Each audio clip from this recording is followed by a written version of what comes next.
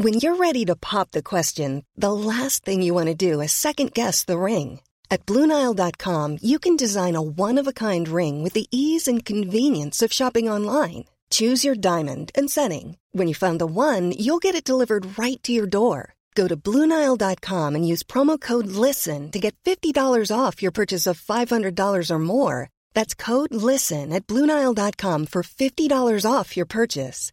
BlueNile.com, code LISTEN. Planning for your next trip? Elevate your travel style with Quince. Quince has all the jet-setting essentials you'll want for your next getaway, like European linen, premium luggage options, buttery soft Italian leather bags, and so much more. And it's all priced at 50 to 80% less than similar brands. Plus, Quince only works with factories that use safe and ethical manufacturing practices. Pack your bags with high-quality essentials you'll be wearing for vacations to come with Quince. Go to quince.com/trip for free shipping and 365-day returns.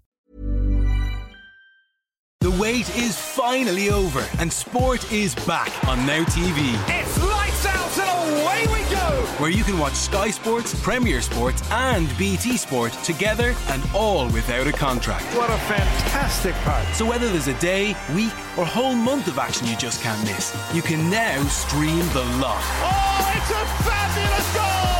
This is your sport on your terms. Search Now TV Sports to find out more. 18 plus, content streamed via internet. Full terms apply. Hi, Dad. Hello, Grace. Tell me, I've been doing this every day. Right. Gratitude lists. Okay. Now, I know you're not really into this hippy-dippy, shippy stuff, but I am quite, you know. I did write a piece 7 weeks ago about 20 things that I'm enjoying about the lockdown. Thank you very much. If you want to check out that piece, it is on alistaircampbell.org. I think it was in the New European, but anyway. But all of my pieces are on alistaircampbell.org. All of your pieces are on alistaircampbell.org. That is on the World Wide Web. 3 things you're grateful for. The dog. Because she loves you the most. Probably loves me more than any living being has ever done. Explain what that feels like, because our last dog didn't love you more than... Yeah, but our last dog never didn't see me as much when she was young. And also it was your dog. You were obsessed. Mum became obsessed. I just wasn't that bothered. I liked Molly, but I wasn't but this dog just... What I love about it is that you two, who think you're the dog people in the family, you're so insanely jealous about the dog loving me so much. But the thing that I will say is I don't think you would have loved this dog that much had the dog not loved you that much, which shows how kind of ego-driven you are. Oh, okay. I see. Thanks. Also, maybe it shows that my dad, having been a vet, that my animal side is coming out. So that's the first thing, I think, the dog. Runner-up to the dog is probably your mum. Mm-hmm. She and I have been getting on probably better than we ever have done, to be absolutely frank, since the early days when I was... How long have you been together now? 40 years, I think. 40 years, yeah. That is mad. So that's been good. And also the fact that, I've got to say, cooking has really come on in the 40 years. It really has. So just to clarify, that's her cooking. It sort of sounded like you said cooking. No, her. I said her. You sort of mumbled the her. I'm not going to pretend. She's been cooking you lovely meals. Yeah, and then I think the third thing has probably got to be Hampstead Heath. Just the birds and the trees and the way the world is catching on to my idea of the Tree Olympics, and I've had so many offers by so many different countries, and we're starting a now Tree Olympic committee in each country. You're not going to be part of this because you've just laughed at the whole thing. You're not even coming to the opening ceremony or the after party. Nothing. You're not involved at all. So yeah, dog, mum, Heath. Okay, thanks for that. So just every living being isolating with you apart from myself. The one who engages and interacts with you a lot. That's fine. You weren't going to be on mine. Okay. Okay, so mine are... I'm very grateful for yoga. I know you find that annoying, but I'm grateful for yoga and for Mum for making me do yoga. Mum's doing well today. She's have a good day. Huh? And for Mum, you said? Yeah. Oh my God, she's going to be on my list. Grateful for Mum, mainly because she makes me do yoga. She books these yoga classes for us. And pays for them. Yeah. Grateful for yoga. Grateful for technology. Grateful that I've got a functioning laptop. Mm-hmm. Sorry to rub it in your face, because I know yours has had some troubles the last 24 Big hours. troubles. Functioning laptop, functioning phone. I know it sounds silly and superficial, but we really take those for granted when they're not working. I had a broken laptop and a broken phone last week. Yeah. And it's really nice to have that. Actually, I was amazed how totally stressed I got yesterday when I thought I'd lost absolutely everything off my laptop, including the 48 documents that Mum found open that I was working on. You don't shut documents, do and you? including the fact I hadn't installed any updates. But that's what I mean. Yesterday you were on a big rant of, why is it always fucking me that's got all the technical problems? It's always me. Have you heard of anyone else who's got this many technical problems? The third thing I'm grateful for is my boyfriend, even though he hasn't said Actually, I'm quite grateful for him. Mm. Because you've been much less of a pain in the arse with him around. Yeah, grateful for him. He's been really, really calming, and we've had lots of fun. So Good. Been having lots of fun. There you go. So, right, let's talk about, because you said Mum, and you said how happy you've been getting along, and you and Mum have just started the programme Afterlife. Ricky Gervais, Netflix. Oh my God. It's so sad. Well, it is sad, but last night, I mean, I was at one point, I fell off the sofa. I was holding my sides so hard, I thought I was going to die. I honestly thought I was going to die. I thought, can I go to the Royal Free when they're dealing with COVID? And I say, I'm in real pain because I've been laughing so much. And it wasn't, do you know what? It started, I'll tell you when I first started to get paid, it was the very first episode. You know, I've got a thing about people eating out of tins. When he was drinking vegetable curry from a tin, I was, oh my God. But you got to remember, Mum and I met working in local papers. And I'll tell you what, the atmospherics of that local paper are so good. Accurate. Well, it's obviously not accurate in its but comedy, it's but funny. the thing of the... And then when they go out to meet all of these I know, these people. ridiculous sort of non-stories that you have to pretend are stories. And the guy, we used to have people who came off the street and think they had the greatest story ever. And you had to be sort of nice to them, whilst all the time wishing, I wish to fuck this guy would stop coming in. And I'll tell you the other thing that I love about it is because I'm a bit like this. I sometimes do go like him, you know. And the other thing you'll appreciate, when the guy eating the crisps loudly. I mean, what am I like in cinemas if somebody's eating crisps? But you're very like that all the time. You have. I'm real not as brave noise as him. obsession. I'm not as brave as him. I would not. You see the kids who tried to mug him? Yeah. I'm not sure I've hit them in the face with dog food. I might have done, but I'm not sure. And I think the characters are... And you're right, it is incredibly sad, and it's about grief and loss. See, that and upsets me so much. And the stuff about suicide is so on the edge. You know, my mental health campaigner sort of thinks, I didn't like the scene, for example, in the bath with the razor. Don't want to give too many spoilers Okay. away. I mean, Ricky Gervais, who, like your mother and I, is a regular frequenter of Hampstead Heath. In fact, I think some of it's filmed It's all filmed in Hampstead. Is it? But the shot of the town is like Marlow or somewhere. That's in like Surrey. But all of the stuff of his house, where that homeless guy Oh, lives, that's all interesting. in Hampstead. Yeah, I thought I recognised it. I interviewed Roisin Connerty, who's the blonde woman who plays the sex worker. Roxanne. You know Roisin? Yeah, Roxy. Yeah, Roxy. But he brings her back to clean the house. Yeah. And she said basically everything he films, he just makes it all be in Hampstead because that's where he lives and he doesn't like travelling. It's like Usain Bolt doing his adverts in It's like Jamaica. you. If you were doing stuff, you wouldn't want to move. Right, so but I think it's so serious, and there's bits of it where you just sort of want to cry. And the thing of the woman who sits up at Stan, the funeral, the dead guy at the grave, and talks to the grave, and he's talking about that stuff's genius. But He's a bit of a genius, Ricky. I hadn't quite realised. He's not a bit of a genius. He's a proper genius. Yeah. Like his speech at the Golden Globes this year, I thought was the most unbelievable. No, and the other thing that I love, what is his obsession with offices? Yeah, I know. But I just think it's because it's a really hotbed for comedy. Like what my mum was saying when I spoke to her this morning Your about mum? it. Well, she's not your mum. Yeah, she's mum. Why are you saying my mum like we're having a conversation between strangers? My mum was saying she's never seen something about local papers like that just really, it just captures how hilarious and like brilliantly mundane it all is. No, but it's all, I mean, I don't think you'd have the kind of those really poisonous relationships, but you have the germs of it. I mean, I used to sit next to this guy, and I hope he won't mind me telling this story. He was called David Ireland, right? And every time he phoned, so I'm sitting next to him, and every time he made a phone call, he said, "Hi, it's David Ireland, as in the country," right? Every single time. So I started going through a phrase of saying, "Hi, it's Alistair Campbell, as in the soup." But also, why do you have to say as in something? Because, can I say, first of all, he probably wanted to differentiate between Ireland, as in Britain is an island, whatever. Secondly, when Mum got the dog, Sky, whenever she told someone what the dog was as called... in the island. No, she'd go Sky, not the channel. No, she'd Sky as in the island. No, but she'd always say, not the channel, right? As if anyone had thought... Murdoch's channel when they heard Sky, not the thing that lives above us all. She used to always... I think a lot of people would think Sky.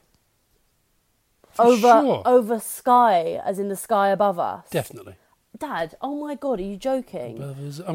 If Mum saying as in the island is because her mind is subconsciously going back to when she sat 2 desks away from David Ireland. David as in the country. Could be. Could be, very much so. Phew. But also, I like funny quirks about people like that. Yeah. So on my birthday last week, we had a Grace-dedicated quiz, and one of the questions, which Tara did, was, what brand of sunglasses does Grace's mum famously wear? My favourite tweet of the entire lockdown was Frankie Boyle. "I cannot tell you how lonely I would have to be to take part in a family quiz." I definitely identified with that. So he's really, really funny on Twitter. So you've been watching Afterlife. We watched Normal People, not together, thank God. That would have been uncomfortable. God. I really loved Normal People, and I've thought about it a lot since. Yeah, I thought it was really good. I'm amazed that Daisy, who plays Marianne, is actually from London. From North London. Her accent, her Irish accent is, and I've checked it with a few Irish friends, it's flawless.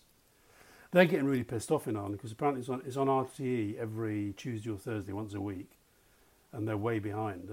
So they can't watch it all in one go like what we did. Oh, that's really annoying. So, no, I thought it was really, really good. I thought it was brilliant on youth, relationships, consent... Mental health. I thought the anxiety, and especially in the male character, like he had really bad anxiety. I thought they portrayed that well. 2 points. I did think after a while the sex became kind of gratuitous. It was the same sort of scene again and again. Maybe that was meant to be. And the second thing I thought is that when her character was being developed as this person who's sort of hated and bullied and all that, part of the thing was that she was ugly, but I thought she was utterly beautiful. Okay, I would like to counter that by saying when people bully people and say you're ugly, a lot of the time they're not ugly. It's insecure people who are jealous of actually what that person has. Okay. Therefore, they sort of try and make them feel like they're ugly and they're not. That's really common. Well, I guess I'm saying that I actually quite liked her from the start. But you're meant to, and I actually thought she was really well cast because in the book she starts off by being this kind of like outsider, and then she gets to university at Trinity and she's suddenly like someone that everyone wants to be around. And it's like, well, she couldn't have completely changed. It was just how people saw her at school versus how people saw her at university. Yeah, so I suppose it had to be like... And I think the thing that was annoying about watching it with Mum was that she kept saying Connell has spots in the book. He did have bad skin, I think. In the film? At the beginning. No, he's pretty handsome the whole way through. Oh, he's gorgeous. There's an Instagram account that's gone viral called Connell's Chain, and it's like really sexualised captions with pictures of his chain and him, of course. The chain, yeah. His gorgeous chain. No, I thought it was really good. It's done insanely well. Love to see Dublin. Dublin's one of the places I miss. Oh, I love Dublin. And it was so real. It was so real. Was it? It was like a really sort of painful love story, which I think is really common, where people aren't very good at explaining their emotions. And so they never get to where they want to be because they're really bad at talking about how they feel, which is what a lot of young people are. So what should we talk about next?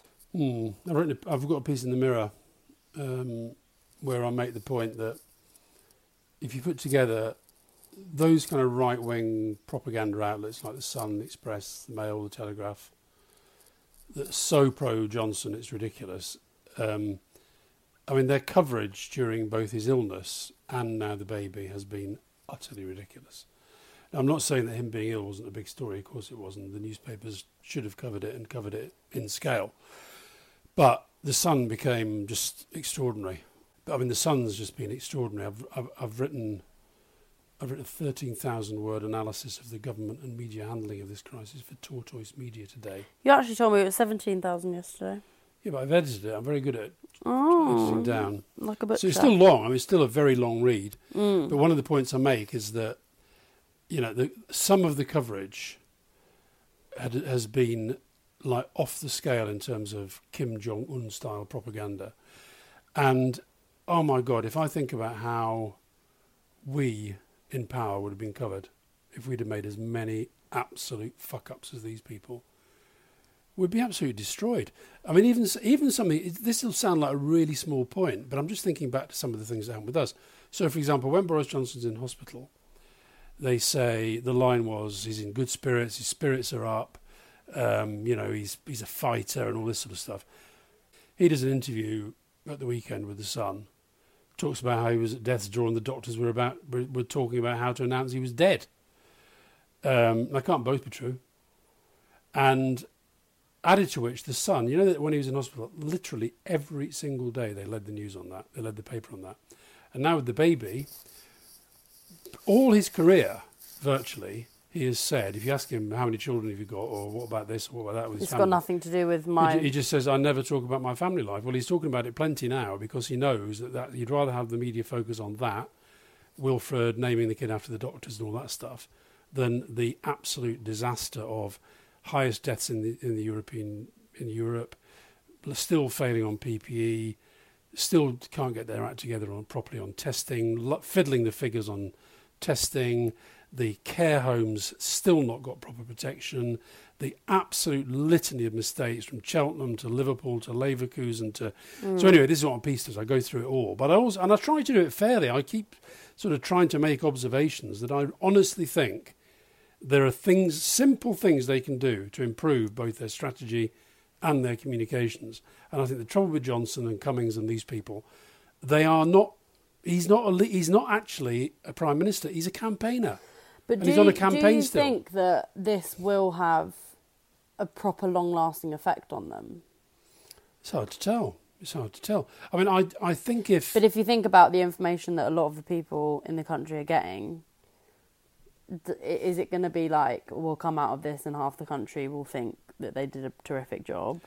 Well, I don't know. I mean, I think that... Look, I don't think anybody will be able to say... I thought it was really... Did you see the Gogglebox thing?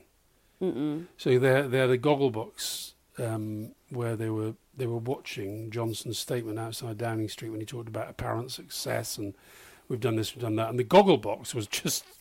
It was like, what are you on about? You know, and it was interesting because they were saying, like, you know, they just felt he was just playing it for politics. And I think people are sensing that. And so the honest answer is I don't know. But I think if it becomes... And how do you think Keir Starmer's handling? Well, I think pretty well. I mean, I'm probably a more aggressive sort of political animal than he is. I would like to see more gloves being landed on them. I actually think when they say things like apparent success, they've got to be totally called out for that. But I think what he's doing is the right thing, and it plays to his skills. He's very forensic, he's very detailed, he's quite legalistic, I guess, and he's just pressing them the whole time on the process as they now try to move towards easing the lockdown. So I think pretty good. He's definitely won. I mean, he's got his first Prime Minister's questions this Wednesday against Johnson, but he's definitely won both of the encounters with Raab. It'll be really interesting to see how he does tomorrow. Yeah. I think people are really kind of seeing him in a good way right now. I think he's been perfectly visible. I'd like him to be more visible in a way. And the other thing is I think he's got two massive advantages. He's not Corbyn and he's not Johnson. And I think one of the problems... And he's fresh. Can you stop interrupting me? Yeah. And one of the problems at the last election was that people hated that as a choice, Johnson or Corbyn. Now, they went for Johnson in the end because he's, you know, probably got more oomph and he had a clearer message and all that. and Corbyn really was seen as kind of quite toxic by a lot of people. And I think Keir Starmer has. I think he started well, but I would like to see more blows being landed on the opposition, on the government, and I'd like to see the shadow cabinet and the Parliamentary Labour Party more generally just being a bit more visible. Have you been talking to him at all? Might be. Ooh, mystery, Mr. Mystery Man. Do you get that a lot, where people will ask you for insider information, presuming that you know what's going on? Because I get it on your behalf so much, where people will say, "Do you have any idea when the lockdown's going to end? Do you have any idea?" And I'm like, I'm literally just as I did a very ignorant as you. I did a very interesting interview with a guy called Eamon Malley, who's a Northern Ireland journalist, and he's got a podcast, same as everybody's got a podcast these days. His is called Football, Feminism and Everything in Between. No, that's us. And he said, why didn't you do the lockdown earlier? He's like talking to me like I was in government. I said, Eamon, our day's gone. Yeah, what are they doing? What are they doing? Tell me, will you explain to me, what are they doing? No, I don't think people think people certainly don't think I'm in the know with the Tories. Although I think people think that you're in the know. I think partly because of your social media presence and how much you're kind of attacking and analysing and commentating on things. I think people do think you know more than you do. That may be true. I mean, I know quite a lot about what's going on in Labour. I do still know people inside the government, and actually, bizarrely, you'd be surprised at some of the ministers who talk to me. Yeah, I love it. I love that. And, you know, I think sometimes they want to talk to me because they want to try and keep me a bit less aggressive. But I've decided, at the start I was very kind of, you know, given the benefit of the doubt. Don't get too engaged. But I'll tell you what really did it for me was that day that Hancock wouldn't say how many NHS doctors and nurses had died. I thought, this has all gone wrong. That's what made me start to write this piece for Tortoise. And since then, when you actually go back, because there's so many elements to it, it's moved so fast, and I've never underestimated how difficult it is, by the way. It's off the scale difficult.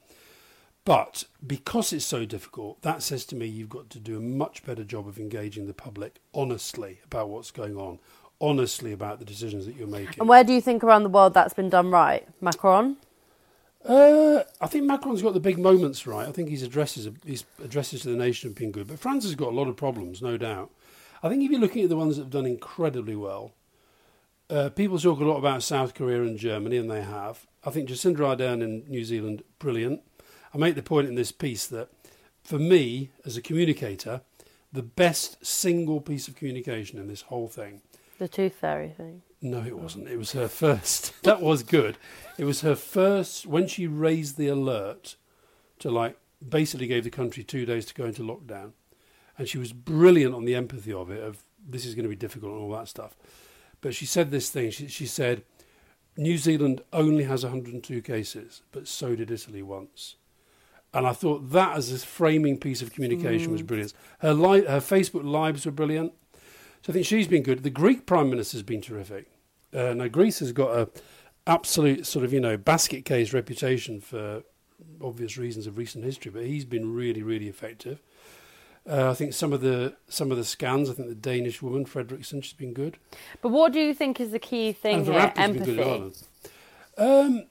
I think empathy is important, but I think more important is this point that I'm making. It's interesting that a lot of the people you said there were women. Yeah. I think empathy is important, but I think much more important, and maybe this is a product of empathy, is taking people into your confidence about the decisions. And what both Trump and Johnson do is they don't do that. They just say, aren't we great? Look at us, aren't we great? I mean, how he can stand outside Downing Street when he's just back from having got the virus, probably in part because he was totally cavalier about it, both personally and politically. And he doesn't even mention health service workers who've died. He doesn't even mention care homes. He doesn't mention the fact that we're rising up, heading past Italy and Spain in the death league tables. I mean, that's a horrible phrase, but you know what I mean. And he talks about our apparent success. That is narcissism. That is just off the scale. It's just brutally offensive to all of the people who've lost family members and friends to COVID-19. It's just so offensive to say that we've done a terrific job of it.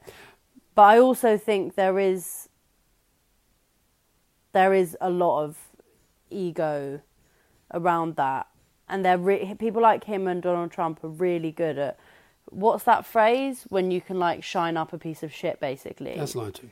Not gaslighting. Oh, polishing a turd. Polishing a turd. Like, they're good. They like to show you a piece of shit and tell you it's, like, the best piece of shit in the world and that they've got the best and what's interesting, piece so of shit. on the Monday he did that statement outside Number 10 and he said apparent success. And then there was a little bit. There wasn't, to be honest, there wasn't that much of an outcry.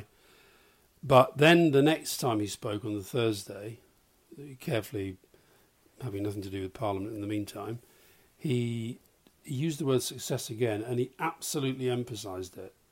It was like the verbal equivalent of a social media troll. He sort of went success, and that said to me, they are going to just completely assert that this is a success, like Trump does, and just lie, and then have all their bots and their social media sycophants and their real media sycophants, of which they've got far too many, and hope that sort of sticks. I don't think it will, because I think this is too big. And I'll tell you the other thing that's been quite interesting the last 24, 48 hours. I think the scientific advisors are finally waking up to the fact that Johnson throws under the bus anybody that suits him at the time. And this whole thing about we're led by the science, bullshit. Your job as the Prime Minister and the ministers is to take decisions informed by the science. The scientists don't take political decisions. They're not politicians. No, although frankly too many of them talk as though they are. Yeah, and I think they will be used as scapegoats now. Probably. It's a really easy way out for the government to say that they were given the wrong information. No, I do think it's been a fiasco. And I think I honestly do believe, to be fair, Steve Richards, a journalist, he pointed this out. The thing about Hancock saying they'd passed the tests. If we had tried to pretend that we'd passed a 100,000 target based on tens of thousands still in the post, most of them to Conservative Party members who had responded from the party database, I'd have been, honestly, they would have been calling for my head and getting me before a select committee for daring to suggest that was a piece of truthful communication. But then what do you think will happen after this? Do you think there will be a robust inquiry? I don't know. I mean, the government will try to avoid it because that's what they do. He avoids scrutiny. Look at this thing about this so-called comprehensive plan on Sunday. Why is he doing it on a Sunday? Because Answer, he doesn't want to go to Parliament. No, well, my friends think it's because this is a bank holiday weekend and he wants to say that there's going to be some easing after the bank holiday weekend. It's a way of avoiding scrutiny. It means you can get a few questions from Laura Kuenssberg and Robert Peston rather than Keir Starmer and some MPs who will, really go for it. Interesting. For sure. The Speaker's been up today saying it's regrettable, which is his way of saying... He's such a fucking twat, Boris Johnson. We're talking about this. Right, let's talk about something a bit more fun.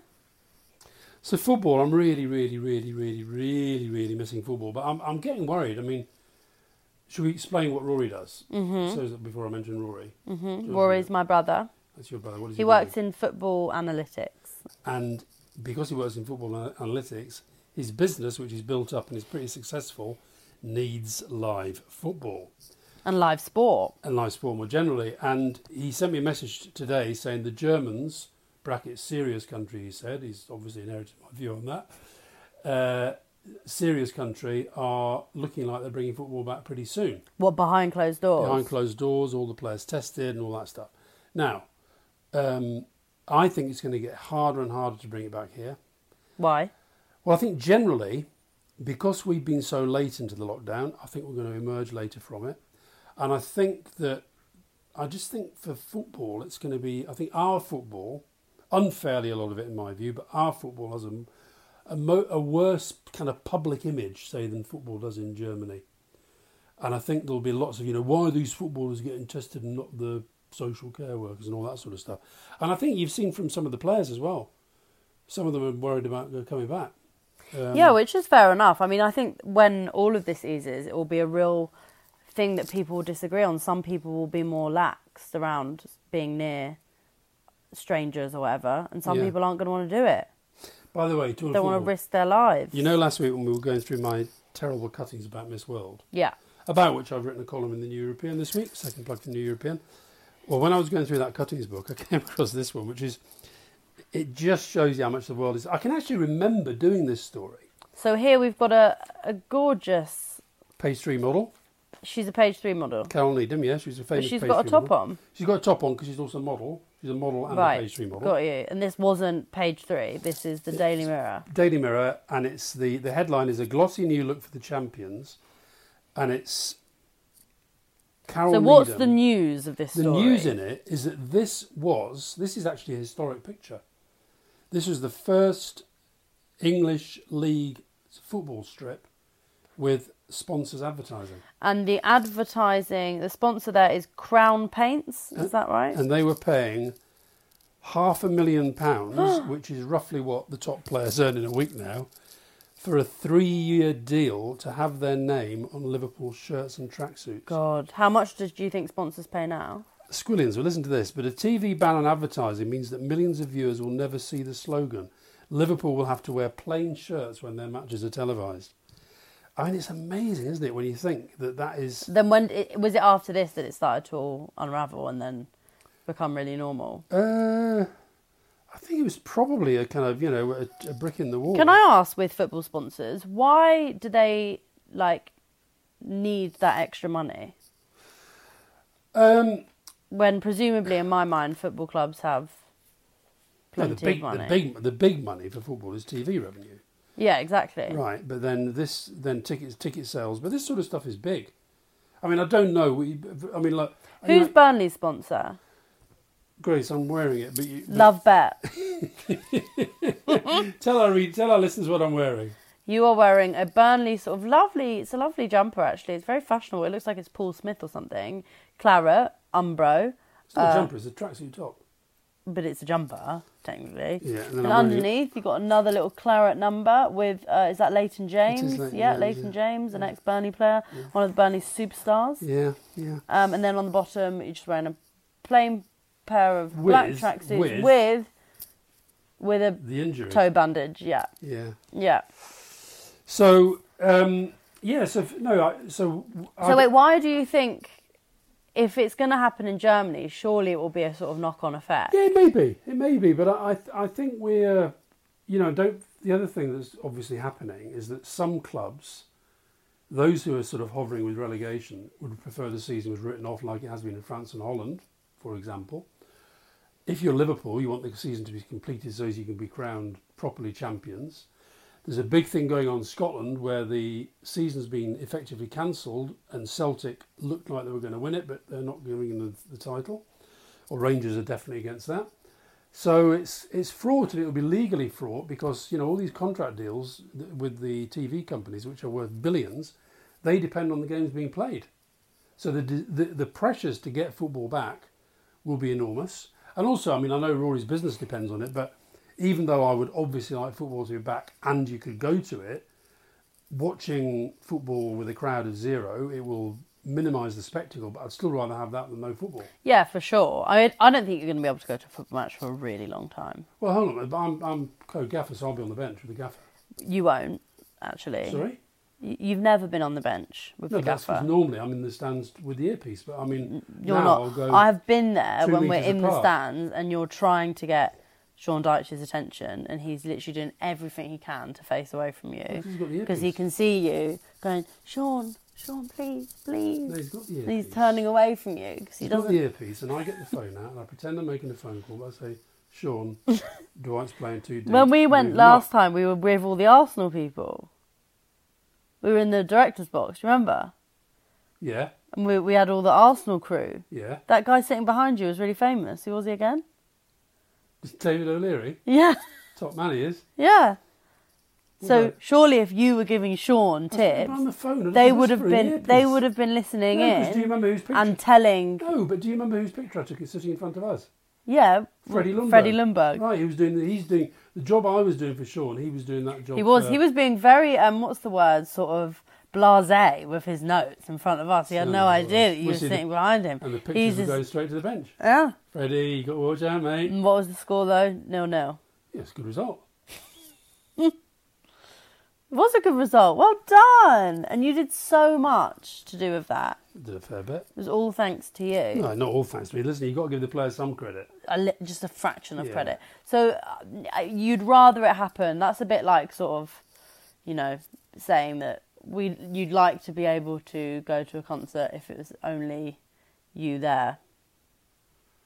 Well, look, I'd rather... No, because, I mean, I think music's slightly different. I mean, You can consume music in the same way. No, not in the same way. It's not the same. But I think there's been some... We did Mum and I had our first Zoom dinner party the other day. Yeah, do you want to say who with? With David Miliband and his wife Louise, and she's a musician. She sent us the link that they'd done. Her orchestra played this fabulous stuff where they're all in their own houses with their instruments, and then they were a bit like my number one hit. Your number one hit, yeah. So there's lots of that good going on. There's some amazing... I mean, as you know, I'm not as much into sort of dancing and ballet and stuff as Mum is, but somebody did send me this amazing dance thing where this dance group had done different things in their own. So I think that is different, but the truth is you can't play football by Zoom.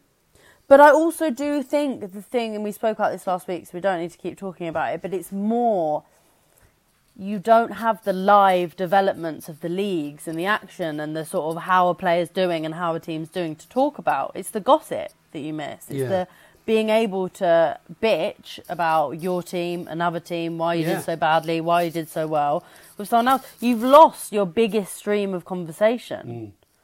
Not the biggest, but one of them, definitely. That and politics for you is what you sort of enjoy talking about the most. Birds and trees. Birds. And how shit the government is communications. Yeah, well, you always talk about that, that's though. That's true. That's an ongoing thing. No, but I'll tell you the other thing that's interesting about the sports scene has been interesting as well, because these people are characters in our national life. So actually, it's interesting, for example, to see some of them have just disappeared. I'm not criticising. Presumably, like a lot of them... Like Mourinho was out the other day doing... There was a great interview with David Moyes about when he was out. He was a volunteer and he was delivering food, and about this... The woman who was organising it didn't know who he was, and she gave him a 20 quid tip. And said, thanks for all your help. Here's a little something for you. Seriously, yeah. And what did he say? I think he was embarrassed to say... He didn't do the don't you know who I am thing, so I think he took it. But it was a great interview. So there's, and certainly, and I've got to say, Burnley's social media operation has been fantastic. They're doing old games on social media as though they're happening live. They're putting out some fantastic... That's gorgeous. They're putting some fantastic old film out, and they're doing some really good interviews with the players at home. And are the players, a lot of them, well, Burnley has a lot of sort of UK players, but have a lot of the players travel back to wherever they're from, do you think? I doubt any of them really can, because they're under contract. They don't know when it's going to start again. I doubt it, because how do they get back if they do suddenly start playing? Yeah, that's true.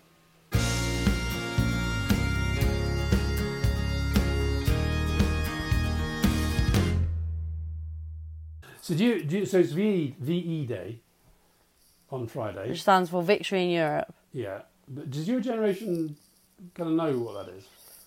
Not really. I can't speak for my generation because I don't know all of them. But are your friends? Are you talking about Friday's VE Day or not?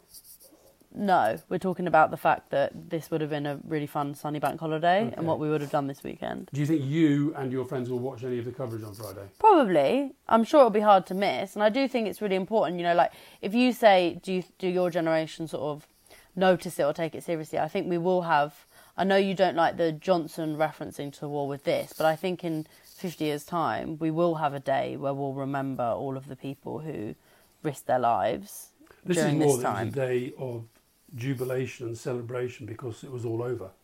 Yeah, and I don't think we will have a day like that because it won't be. No, there won't be like that. With us for years and years. I don't think it will ever be over. But I think what would be nice is if you could go. I know you can't, but you should go and sit and watch all the coverage with Fiona's mum. With my grandma, Audrey. So I've been really worried about not Audrey, but old people right now. I watched this film the other day. It wasn't set during this pandemic, but I get so upset about old people. Like, whenever I see an old person on their own, I cry because I presume that they're lonely. I just have this thing about old people. And then I get really upset that there are so many old people right now who can't have human interaction because they physically can't see anyone, and how sad that must be. And it makes me really upset, and and then I start thinking about when the next time we'll actually be able to see Audrey is, because they'll start to ease the lockdown, but I don't think we'll be able to interact with elderly people. That'll be the last thing. I've taken Mum and I've walked the dog up there to away from the balcony a bit. I did offer, by the way, to go and play the bagpipes outside. And she said no. She said, no, people will be having a nap. She said absolutely not. So Too right. She's sick of it. Audrey, no, it's interesting. I think that if you have been through something like the war, then I think it does give you that kind of resilience probably for something like this. I mean, you know, given she doesn't like saying how old she is, but given how old she is, she's unbelievable. 100%. Oh, sorry, I can't say 100% because that's been a whole bugbear of yours. I'm not going to 99 plus 1%. Yeah. J'agree with that. J'adore. Okay, well, live, laugh, love. Thank you, everyone, for listening. Thank you very much for listening. And we'll see you next week sometime. And you're going to go back to your own Yeah, part of my maison, or you're going to stay up here in work. my office?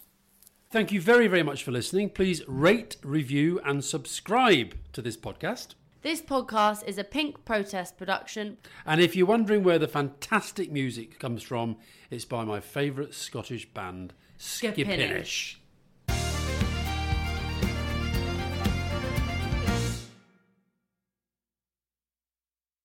The wait is finally over and sport is back on Now TV. It's lights out and away we go! Where you can watch Sky Sports, Premier Sports and BT Sport together and all without a contract. What a fantastic part. So whether there's a day, week or whole month of action you just can't miss, you can now stream the lot. Oh, it's a fabulous goal! This is your sport on your terms. Search Now TV Sports to find out more. 18 plus, content streamed via internet. Full terms apply.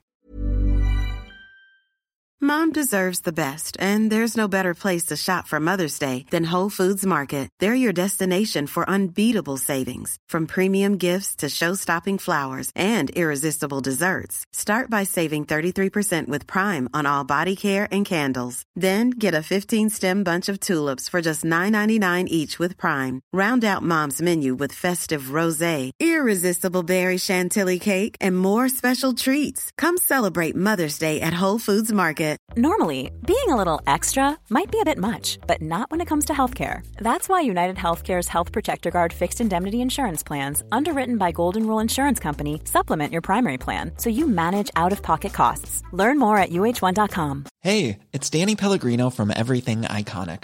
Ready to upgrade your style game without blowing your budget? Check out Quince. They've got all the good stuff, shirts and polos, activewear, and fine leather goods, all at 50 to 80% less than other high-end brands.